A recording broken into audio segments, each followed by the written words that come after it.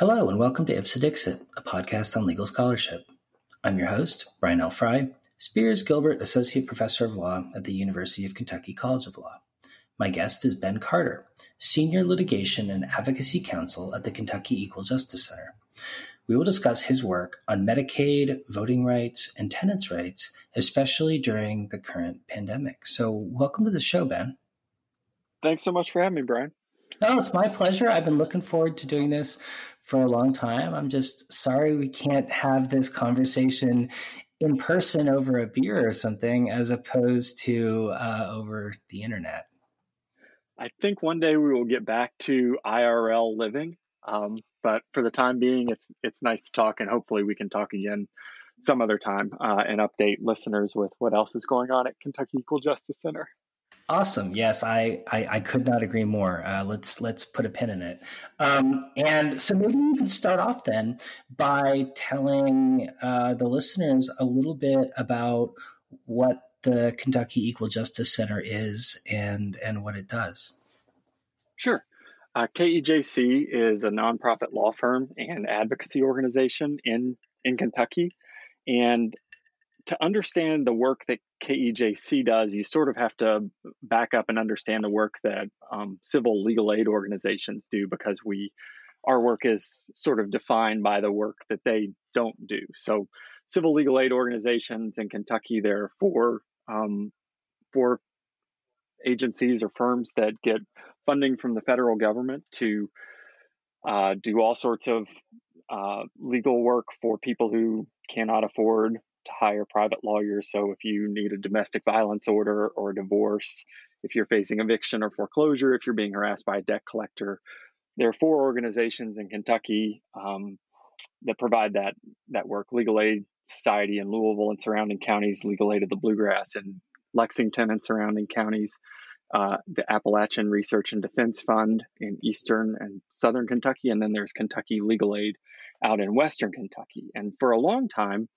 KEJC existed to sort of convene those organizations and provide training and education and best practices to the four different organizations. So we were a training and education organization from our founding 40 years ago. And then,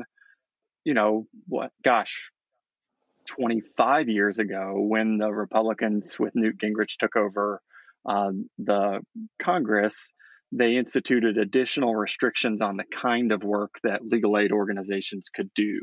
And that includes, most profoundly, or the parts that are affected the most, is if you accept money from the Legal Services Corporation, you're not allowed to lobby policymakers, whether it's the federal government, state government, local government. You can't advocate for policy changes or rule changes, regulation changes that affect your clients in poverty. You also can't do class action work. Kentucky Equal Justice Center does the class actions that Legal Service Corporation funded organizations can't do in Kentucky. And then an additional area that we're active in is Legal Services Corporation funded law firms are not allowed to represent undocumented people. And so we run the Maxwell Street Legal Clinic there in Lexington, where Brian is, and provide immigration help to people who are undocumented or trying to get citizenship. If the Kentucky Equal Justice Center isn't getting its funding from the Legal Services Corporation, where does the funding come from? I mean, how is it able to do this kind of advocacy work? It's got to be expensive, I imagine. There's no better value for your donation dollars, in my opinion, than KEJC, because dollar for dollar, we achieve pretty profound results. And I say that as a person who has been working there for a year and a half of its 40-year history. So when I say we, I mean the people that came before me. But yeah, we have a budget of a little less than $1 million, and we recently received a pretty big grant from the federal government, not the Legal Services Corporation, but another grant from the federal government that doesn't come with the same restrictions to do Victims of Crime Act work at our Maxwell Street Legal Clinic. So that it enabled us to hire a couple more advocates over there. And that's a $250,000 grant. So you can imagine what a profound difference that made in our budget in terms of expanding our capacity over there. But our funding comes from basically 2 or 3 different sources. We get some funding each year, a non-trivial amount of funding from the legal aid organizations to do the training and education work that KEJC has done for 4 decades now. So we run 4 different task forces 4 times a year across the state for legal aid organizations on workers' rights, on consumer and housing issues, on public health and public benefits. And then the final one is family law, which of course is a big issue that all 4 legal aid organizations deal with on a daily basis. So we're running those training and education programs. And in this time of COVID-19, that's only going to become more necessary because, things are changing on a daily, if not hourly basis. I mean, we're on webinars now where people are updating the information that they gave 30 minutes ago because Congress passed a law and the rules have changed, on unemployment insurance, for example. So that's one piece of our funding, Brian. And then the other big chunk is grant funded. We don't get a ton of money from individual donations, and our budget does not include any money coming in for attorney's fees. So whenever we are able to recover money for attorney's fees, we get a chance to do something new and different with that money. Amazing. Well, so maybe then you could talk a little bit about your own role there. Do you have a portfolio that kind of covers the range of the different activities that KEJC does, or do you focus on particular subject matter areas or something? Yeah.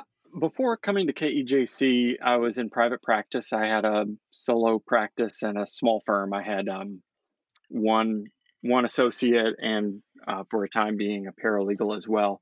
But I focused on consumer issues primarily in that firm, Ben Carter Law, and so I had a lot of experience doing that work before coming to KEJC, and came to KEJC with an idea of recovering attorney's fees and slowly building out and expanding our capacity to do litigation at KEJC by recovering attorney's fees in debt collection cases and landlord abuse cases and foreclosures and things like that. So that's sort of my strong suit. But over the last 18 months or so, when I came to KEJC, we had a piece of litigation already filed with our co-counsel of Southern Poverty Law Center and National Health Law Program of national importance. And so I had to get up to speed really quickly on Medicaid work requirements and public benefits law more generally, because we're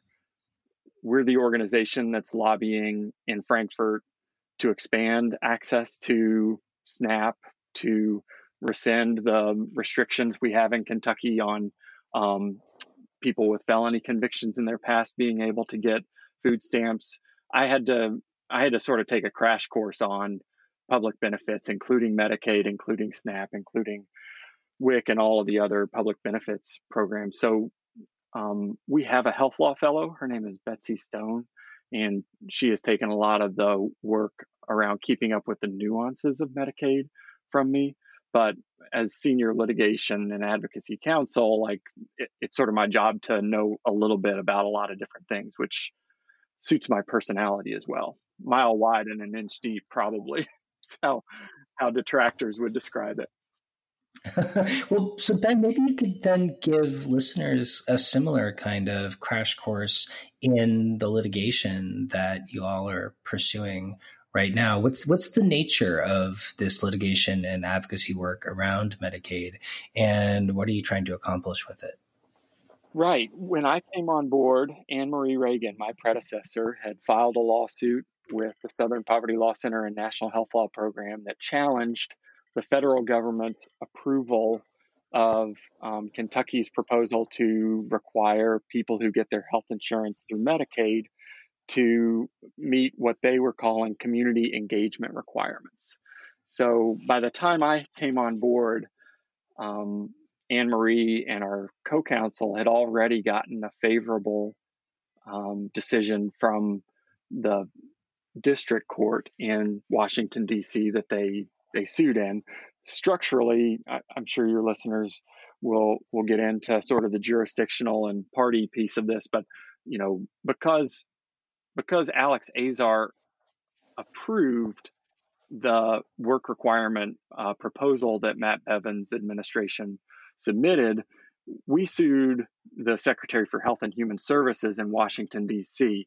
Our feeling is, states can submit whatever crazy kind of programs they want. The injury only occurs really when the federal government approves that crazy idea, right? And so, I want to be real clear here. I hopped on a train that was headed downhill, and got to sort of disembark when it reached the station, as though I had been on it the whole time. But our co-counsel at Southern Poverty Law Center and National Health Law Program, along with our previous health law fellow, Kara Stewart, and Anne Marie Reagan, did all the work. I mean, not all the work, but functionally a ton of work was done before I ever got on board.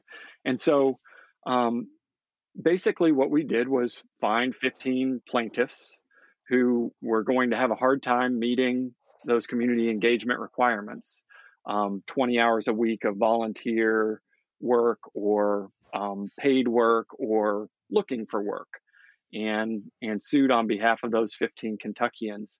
The ironic or tragic part of this notion of imposing work requirements on people who get their health insurance through Medicaid is that it really puts the cart before the horse, in my opinion. Our experience is that when people get health insurance, they get healthier and they go back to work, and they work as much as they can, as much as their bodies will allow.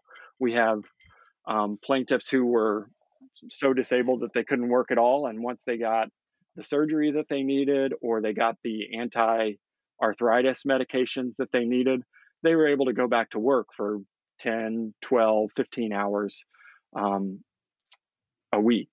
And yet were not going, or had not heard whether they were going to get a waiver of the work requirement because of disability or infirmity, and we're going to have a hard time meeting it. So the district court, Governor Bevin resubmitted the proposal.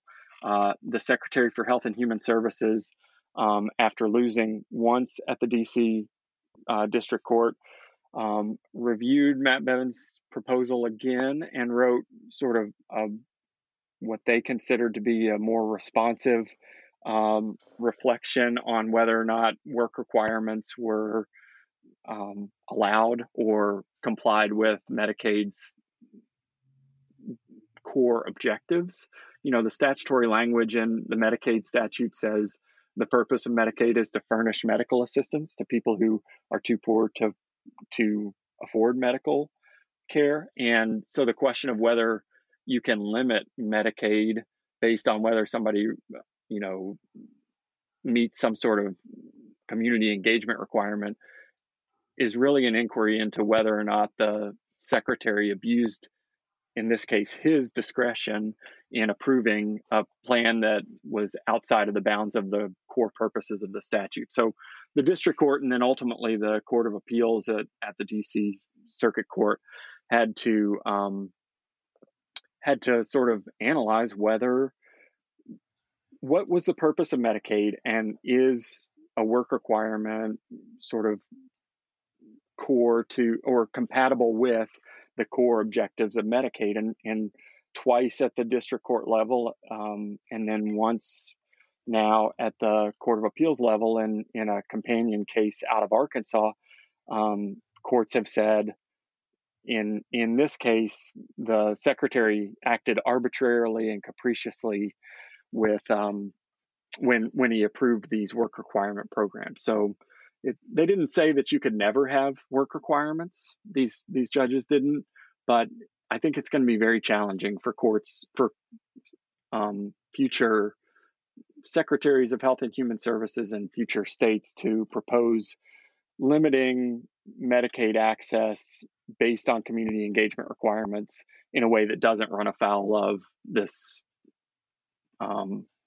these rulings. Well, so, I mean, just to follow up on that a little bit, I mean, these requirements sound kind of stupid, cruel, and arbitrary, but that, of course, is not usually any limitation on government action. What was the reason that the courts gave for saying that these particular limitations in practice were incompatible with Medicaid? And do you see any way for potentially states to get around these rulings? In other words, do you see this as being a pretty strong limitation on the ability to sort of come up with alternative justifications, or is there a way that states might be able to get around it? Yeah. So in Governor Bevin's proposal, they estimated that over the course of 5 years of this program, the equivalent of 95,000 people would lose Medicaid in Kentucky. So, and it's a little bit wonky in how they got to that, but essentially they estimated the number of the decline in months of coverage that the Medicaid program would be offering. But if you divide months of coverage by 12, you get how many people are going to lose Medicaid, essentially. But they estimated that 95,000 people would lose Medicaid. That 95,000 is presuming that they lose Medicaid for 12 months out of the year. But we know that there were a lot of people who would lose Medicaid and then get on Medicaid again. So if really what you're looking at is a situation where people have Medicaid for 6 months out of the year and they don't have it for 6 months out of the year, well, then you're looking at a situation where 190,000 Kentuckians are losing health insurance for a certain amount of time, right? So within the state's own proposal, we knew that we were looking at a substantial decline in Medicaid coverage in Kentucky. And so if the statute's only stated purpose is to provide health insurance or to provide medical assistance to people who don't have access to health care otherwise, then approving a plan that strips health insurance from people is arbitrary and capricious. That's the basic, nutshell of these cases is, the objective of Medicaid is to provide medical assistance. And here you have proposed a program that will at minimum have 95,000 people losing coverage. To put that into context, Brian, about 450,000 people got Medicaid through Medicaid expansion. So you're looking at roughly a quarter, 22% of all people who got Medicaid through Medicaid expansion losing coverage if this law goes into effect, right? I was able to pull up the language for the Court of Appeals case, and the Court of Appeals case only applies in the Arkansas case because by the time the Court of Appeals ruled, Kentucky had elected Governor Beshear by a 5,000 vote margin, and he had, essentially written to Secretary of Health and Human Services and said, about that work requirement plan that Kentucky was pursuing, like, we're not pursuing that anymore. So we were dismissed from the appeal, but the last paragraph before the conclusion of the opinion, the 19-page opinion, these three justices, judges at the DC Court of Appeals, the person who wrote this, I think was a Reagan appointee, said, importantly, the secretary disregarded this statutory purpose in his analysis. While we have held it is not arbitrary or capricious to prioritize one statutorily identified objective over another, it is an entirely different matter to prioritize non-statutory objectives to the exclusion of the statutory purpose. So here, essentially, the federal government was saying, well, we've got to be careful with the dollars, and also part of the purpose of Medicaid is to make people healthier and to transition them onto private insurance, and these work requirement plans are part of that broader goal. And they essentially adopted the district court's reasoning that those were not actually purposes of Medicaid, and you prioritize those purposes over the one single purpose that Medicaid has articulated, that Congress articulated for Medicaid, which is furnishing medical assistance to people in poverty. So it's very easy to make these cases very complicated. The Administrative Procedures Act is obviously, there are lots of zigs and zags through all of that, but when it comes right down to it, what the courts saw were plans to make it harder for people to get health insurance, and that runs contrary to the purpose of Medicaid. Wow. Yeah, that's a really succinct way of putting it. And thanks, Ben. So I understand that you're also doing a lot of work in relation to voting rights. I wonder if you could talk a little bit about that, especially in relation to like the voting rights of people who've been convicted of felonies. Sure. KEJC has historical roots with the legal aid organizations that I've already described.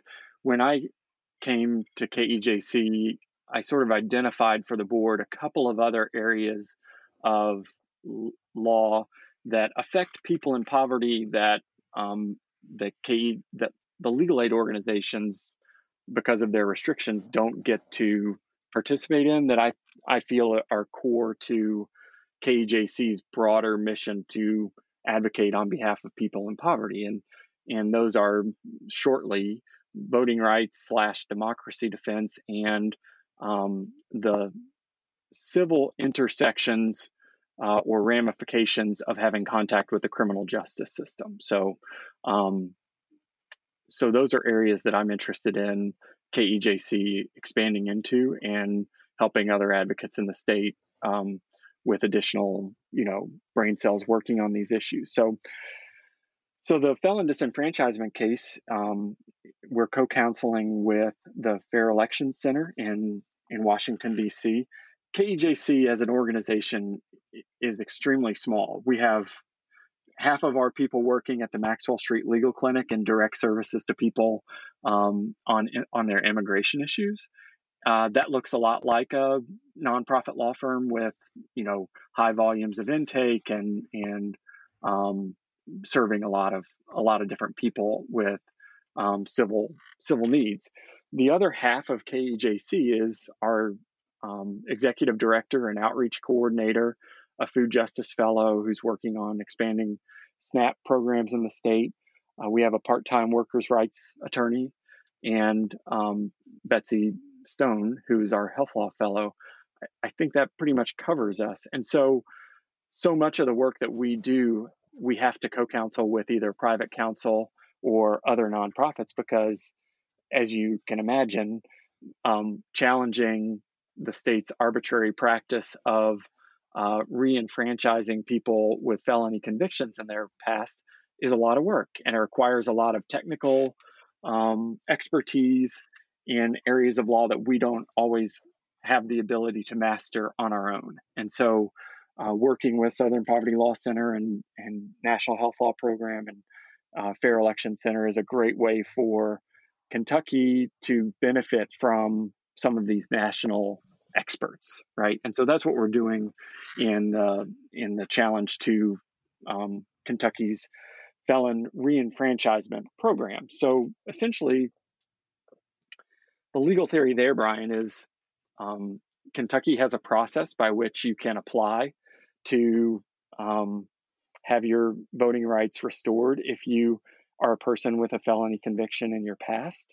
And, Governor Bevin and Governor Beshear admit that there are no criteria that guide their decision making in whether or not to restore an individual person's voting rights. And we think, just like, for example, if a city is going to put into, we think it violates the First Amendment. And that's the theory of the challenge in this case that's currently pending in the Eastern District of Kentucky. And to draw a parallel to an area that might make more sense for people or might give people a hook to grab onto, if a city is going to regulate what kinds of publications can put newspaper kiosks at the corners of their city streets, it has to publish those rules, and they have to be neutral, non-arbitrary rules. So, the rules can contain things like no pornography, for example. You can't just have a big stack of free porn magazines for people to grab at the corner of the street. You have to have a circulation of 10,000 people or more to have a kiosk or something like that. But the point is, under the First Amendment, if you are going to regulate speech in that way or regulate a fundamental right, you have to publish and be bound by neutral, non-arbitrary rules. And Kentucky has a process. You can fill out an application to have your voting rights restored, and then it is 100% up to the governor's discretion who gets their voting rights restored. Right now, the governor doesn't ask, are you a Democrat or Republican? The governor's form doesn't ask, are you black, white, or brown? But under their theory of the case, the governor could. They say the governor has unfettered discretion. And what we think is, if you're going to have a process to restore people's voting rights, that process has to be guided by, your discretion has to be guided by neutral, published, non-arbitrary principles that everybody can understand. Because as you probably know, Brian, it's not easy to get an application together to apply to have your voting rights restored. You have to get documents that may be decades old from other states showing when you were incarcerated, what your convictions were for, and that you have, in fact, completed your sentence and paid restitution. Before people even undertake to go through that process and incur those expenses, we think they ought to be able to at least be guided by those published criteria to know whether they even have a chance to get their voting rights restored. Well, how has the government responded to your litigation? I mean, are they sticking to the idea that it's okay for the governor to just have sort of unmediated discretion, or are they pointing to like circumstantial factors, like the governor in practice is considering the right things? Like, what's the argument? The argument from the Bevin administration, and now by adoption, the Beshear administration, has been that the governor's powers in this area are in the nature of pardon powers and really are not bound by any First Amendment principles. So they say we have unfettered discretion. Wow. Well, what's the kind of stage of that litigation? Like, where is it at right now, and kind of what do you see in the near future? Sure. We, Matt Bevin's attorneys filed a motion to dismiss last year, and Judge Caldwell issued like a one-page motion or order overruling the motion to dismiss, citing the order essentially said, I don't have it in front of me, but said, citing the significant importance of this litigation, this ought to be decided at the motion for summary judgment level. And And then in conference, the parties, we have agreed essentially that there are no issues of material fact, and so the judge did not grant any discovery. So we resubmitted similar, not identical, motions for summary judgment, and we're just waiting for a decision. Wow. Well, good luck. It sounds like an important case. I wonder, Ben, if you could also talk a little bit about tenants' rights and evictions and the work that you and KGC have been doing in that area, because I know you have a long history doing that kind of work. And it seems like something that's going to be especially salient in the near future, sadly, because so many people are struggling to, maintain an income, what with the current pandemic and, businesses closing down and so on. Yeah, I'm really concerned about what, as everybody is, right? But what the economic fallout, the second and third order sort of reverberations of the necessary, social distancing that we're doing right now is going to have on the people that KEJC and our legal aid partners serve. Because, I started out my legal career functionally as a foreclosure defense attorney in Louisville during the foreclosure crisis. And, at any one time had 70 different homeowners in various stages of loan modification applications or litigation to try to save their home, bankruptcies, et cetera, et cetera. And,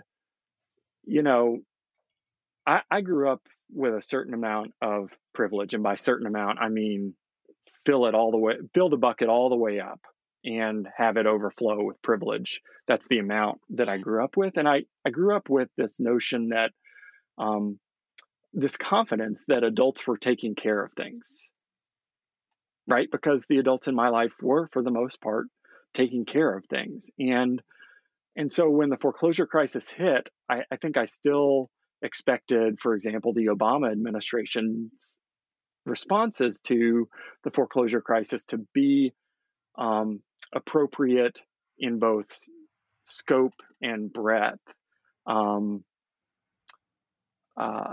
to the problem, and it just wasn't. I mean, what we got from the federal government, from the court system, from local governments was 5% of what homeowners needed. And will the broader, deeper problems with the current pandemic require a more robust, like broader UBI kind of relief that universal basic income for people who are not into UBI work? But the fact that this is affecting the middle class and, high income earners and all of that stuff mean that we will get broader relief or not? I don't know. I suspect that whatever relief we get will be a fraction of what our people really need. And that just presumes that the relief even comes for what was just passed last week. It's our understanding that you have to have filed a tax return in 2018 or 2019 in order to get the checks that are coming from the government. That if you don't have a bank on file with the IRS, there's going to be additional delay in getting those checks to people. Meanwhile, as to return to the question of renters' rights and the current crisis, landlords are saying we need our money, and they need their money because the bank needs their money, and the bank needs their money because the investors who invested in the residential mortgage-backed securities expect to get their money from the mortgage servicers, and so we have a situation where people need the money now and they're not going to get the money now. I got an email late last week asking, what does the governor's suspension of evictions mean for tenants? And what does it mean specifically for people who are undocumented? We have landlords who are threatening to call ICE if our people don't pay rent on time. And so for people in Kentucky who don't know and out of Kentucky who also don't know, at least 2 out of the 3 of our branches of government have responded really well and aggressively and appropriately, right? Not aggressively, not overly aggressively, but appropriately aggressively to the current pandemic. Our court system shut down, one of the first court systems to end all non-essential hearings. And part of that was we're not going to do any eviction hearings for the time being. Well, we got reports from the media in Louisville that people who already had eviction orders were being set out because that order didn't include a stay on executing on previously adjudicated evictions, right? So that's a problem. And so then the governor came in last week and issued a suspension of evictions. And so specifically that order said, any law enforcement personnel is not to participate in eviction work, essentially. And it didn't have language for landlords specifically, but if people hear of landlords doing what we call self-help evictions, which is illegal in Kentucky, if they just go in and move people's stuff out while they're there or while they're at work or whatever, if they do that, those people need to call an attorney, call legal aid in their area.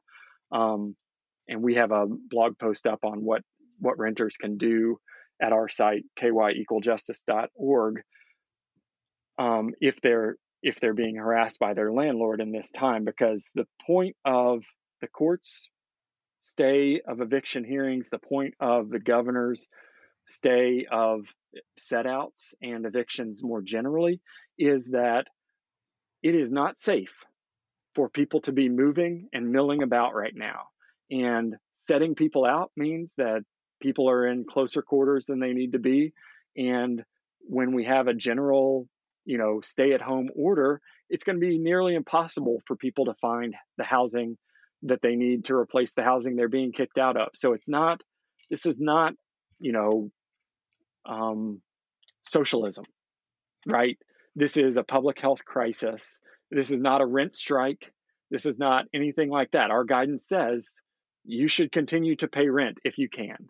At the office building that I own, I have 2 residential apartments that I rent to people who work in bars and make hats for the Kentucky Derby. Well, guess what? They're not going to be able to pay rent right now. And so, for them, they have a landlord who is writing the guidance on what landlords and renters need to do. So they're good, but landlords need to have some compassion right now. And the conversations that they need to be having is not with their renters about when they're going to pay rent and how they're going to report them to ICE. It's about calling their bank and saying, I'm not going to be able to pay my mortgage for the next 6 months. Let's get on track for me getting you the documents you need to approve me for a forbearance so that everybody can shelter in place, chill out for a while. This is obviously a crisis. And I know we don't have all day to talk about this, Brian, but I would just say, a lot of the things that KEJC is advocating for and working on during normal circumstances are even better ideas during a pandemic. So expanding medical care and access to medical care to everybody is a good thing to do under normal circumstances. It improves people's lives. It helps them get back to work.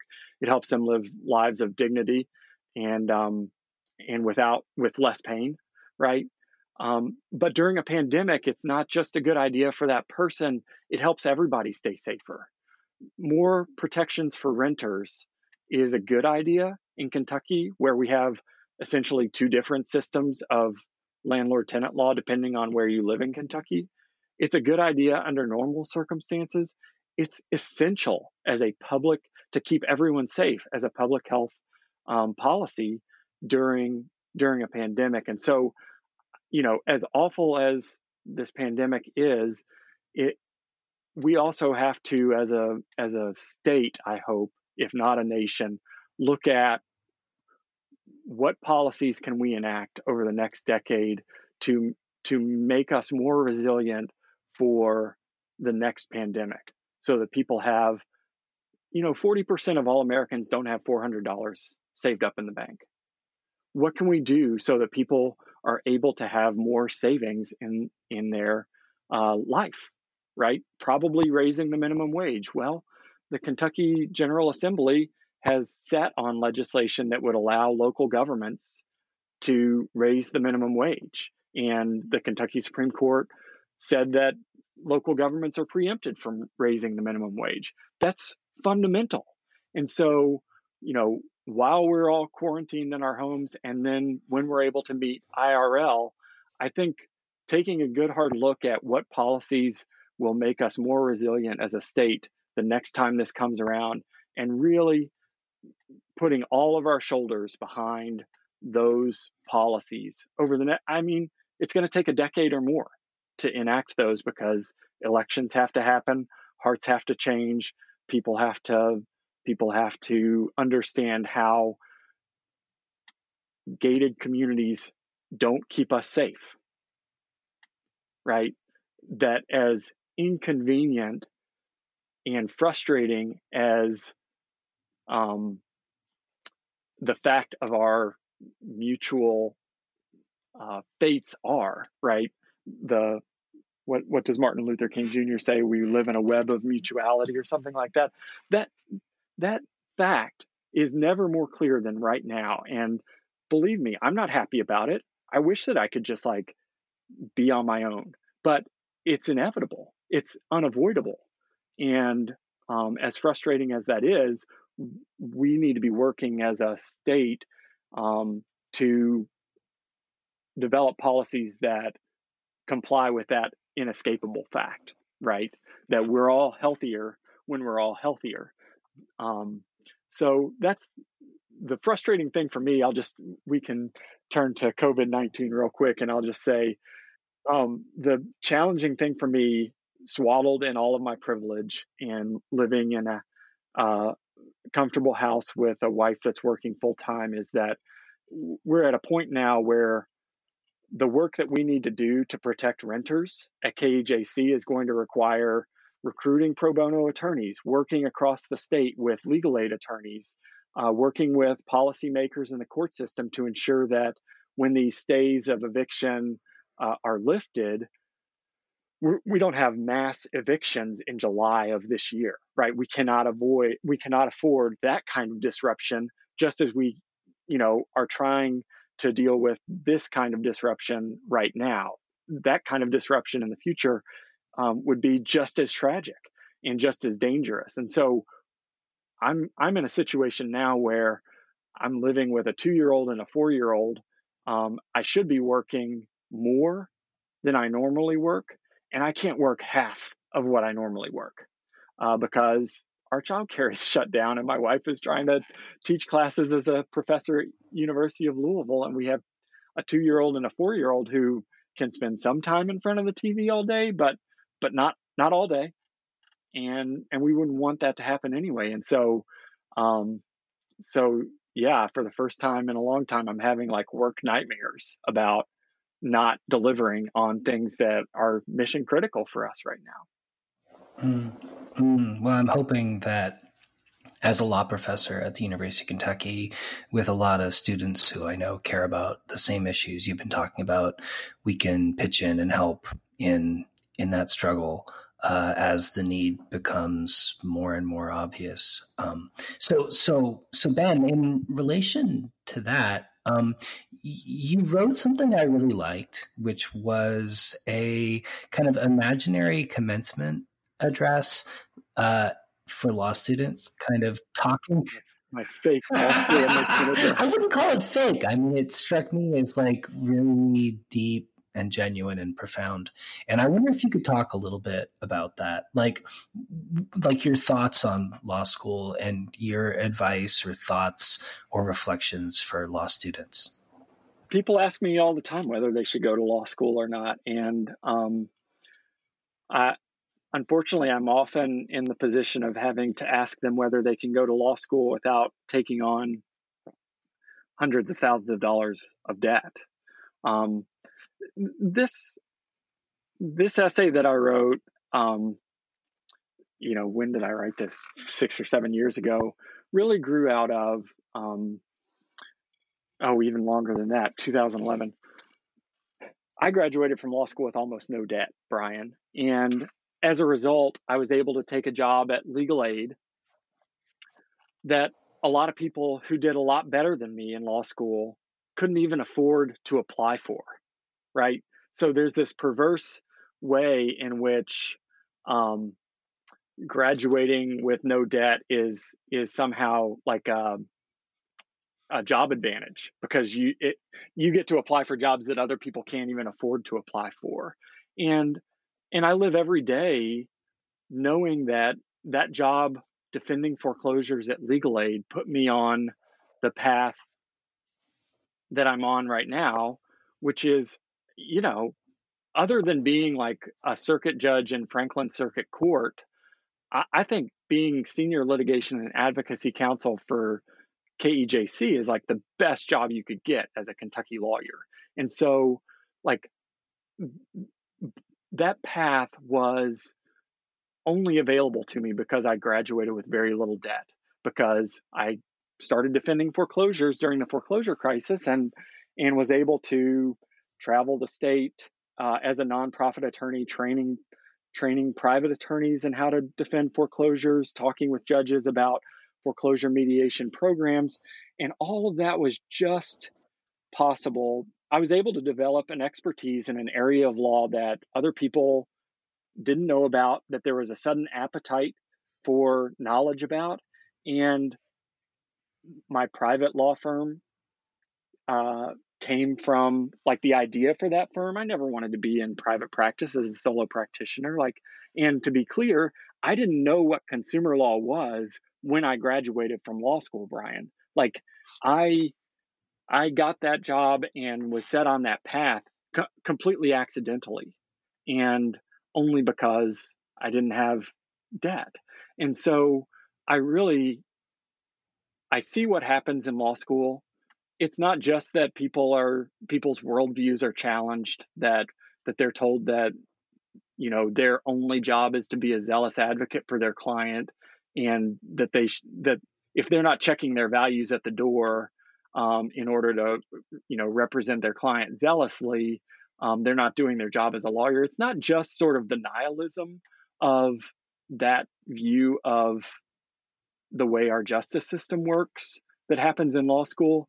It's also the financial reality that people have to go pay back massive law school debt. And so if we want people to, I always say, like, if you like the kind of work that I'm doing, like, imagine what somebody who graduated in the top 10% of the law school class could have done with all the opportunities that I got.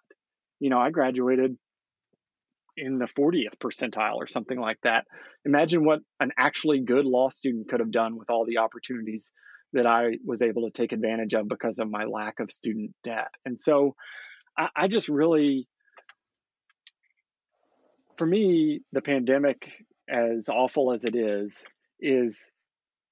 like also an opportunity for us to re-examine what we're doing as a society, and what ends those things are actually serving, and can we jettison some of this stuff? Like, I saw a great cartoon, I guess it was a New Yorker, of a guy sitting in front of his computer, and he said, gosh, I guess all of those meetings really could have been emails. And it just, from handshaking to having meetings when it really could be an email, to how we do law school, how we fund law school, whether we make people pass a bar exam if they've already jumped over all the hurdles to apply to law school and pass law school. I hope we can look at some of these traditions and systems and structures that we have in place, not just in the law, obviously in our public health system. I've already spoken about all of the different policies that need re-examining in light of our poor response to the pandemic. But, why are we making people go to polling places? in 2020 to cast a vote when Colorado has been doing universal vote by mail for half a decade, 5 years. I don't know how long they've been doing it, but it works. It's secure. It's safe. Why are we continuing to engage in these outdated practices that are not only a public health threat, but aren't as convenient and reduce democratic participation? I mean, the cynic in me says we're doing it because it benefits people politically when people don't show up at the polls. But as a society, what can we change in order to allow people to live their best lives? And I think law school the law in general is so slow moving, right? I mean, by design, it is a conservative institution. We work, Brian, in the only industry in America where creative is used as a pejorative. And so, like, we have to rethink all of that as far as I'm concerned, or we should be, because so many of my friends who went into law school hoping to do good or work like I get to do, once you get out and you get started and you get an expertise in ERISA plans on behalf of employers or defending workplace discrimination claims for corporations, it's hard to switch up. Not that people don't. And certainly some of the best employee and worker rights attorneys started out working for corporations, right? But it's hard, especially when you have kids in school and you need to start saving for college and all of that stuff. If you don't get people on the right path early, it makes it hard for people to do the creative work, to develop the expertise that they need. I mean, I made a living for 6 years as a private practitioner doing essentially legal aid work for profit. I think that's the kind of thing that a lot of other lawyers could do if they had an on-ramp to this kind of work early in their careers. And what student loan debt does is blow up any on-ramp that people might have. And so I think rethinking that and figuring out how we can get people on the right path, or on the not right path, but the path that they want to travel, right?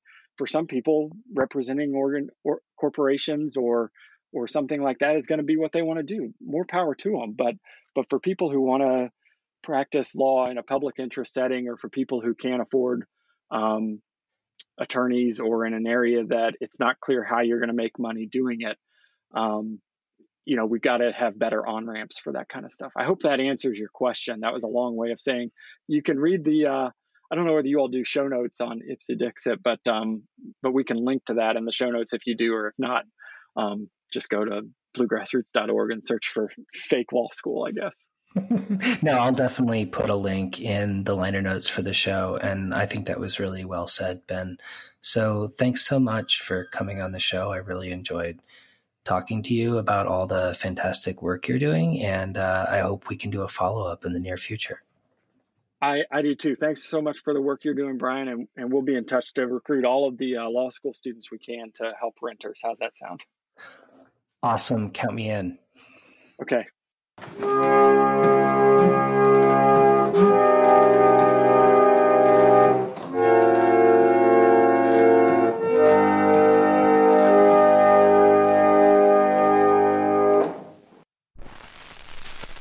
My goodness, it's cold this morning. 3 sticks of wood in the wood box and no flour in the barrel. I done told George 100 times to stop trying to gamble.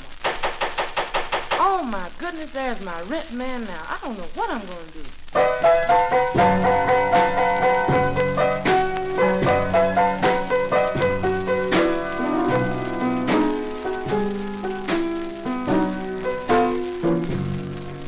Please, Mr. Rent Man, don't put me out in the street. I'm sorry, baby, but that's the way it's got to be.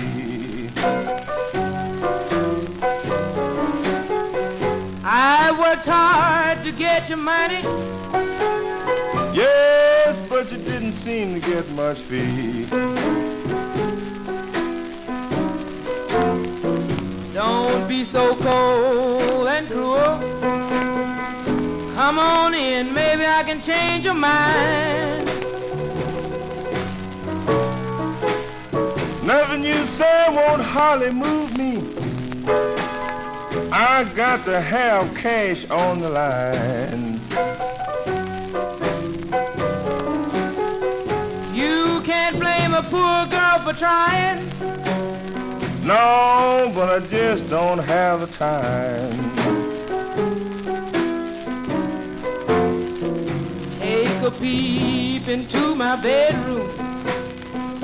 See how bad it needs repair. Okay, you win, pretty baby. You little old fine, cute booger bear. I know something I'd say would move you. Yes, I'm a fool, gonna use me, I don't care.